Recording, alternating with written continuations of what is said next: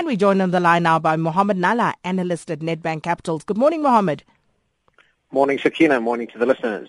So we asked you to keep an eye on those numbers for us. US GDP numbers a little softer, but inflation ticks up, and that's pushing the dollar to its strongest gain since January.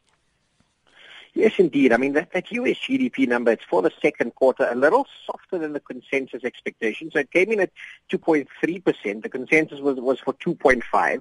However, the more important thing for me is the previous number was revised from a contraction of 0.2% to growth of 0.6%. Now, that's quite a material revision. A lot of people are very bearish on that first quarter in the US GDP.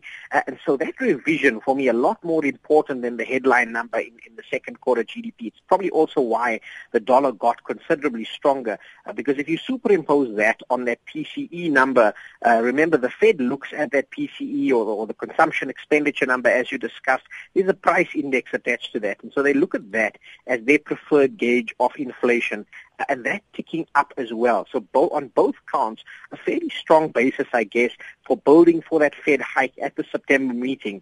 And I mean, Sakina, we've said time and time again, it will be an initial hike. It's probably going to be a shallow hiking cycle, but it's a hiking cycle nonetheless. And so unfortunately, that predisposes the likes of the rand and other emerging market currencies to significant weakness. And that's certainly what we saw come through in terms of generalized weakness across the other majors and mostly emerging markets against a US dollar that remains relentlessly strong. I think it's set to post its strongest gain since the beginning of this year. And then, Mohammed, here at home, PPI numbers are slightly below expectations?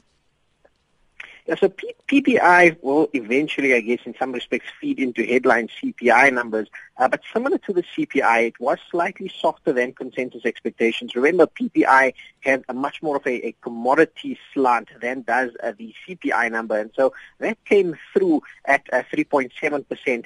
It ticked up from 3.6% the previous month. But like I say, slightly missing on the consensus expectation side. Remember, what we are expecting as we head into the tail end of this year and in the beginning of next year is the low base effect on commodity should start to work through. And so we would expect that number to tick a little bit higher as we head into the latter part of this year. And then just finally, Mohammed, gold set to end a weakest month in 2 years. And, of course, the strength of the dollar weighing on commodities as well.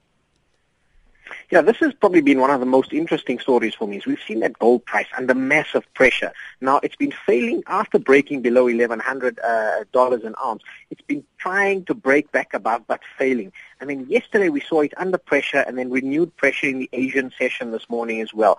A lot of this related to that stronger US dollar, but also the market structure behind gold. There's a whole bunch of put options. There's an option structure behind it that come through around the 1080 mark. And so, yeah, that's 1,080. And if that breaks to the downside, unfortunately, we could still see this pressure on the yellow metal persist. So for now, given that I am still structurally bullish on the US dollar, unfortunately, that leaves me more bearish on commodities and by extension a commodity like gold as well. And we may still see it remain pressured over the near to medium term.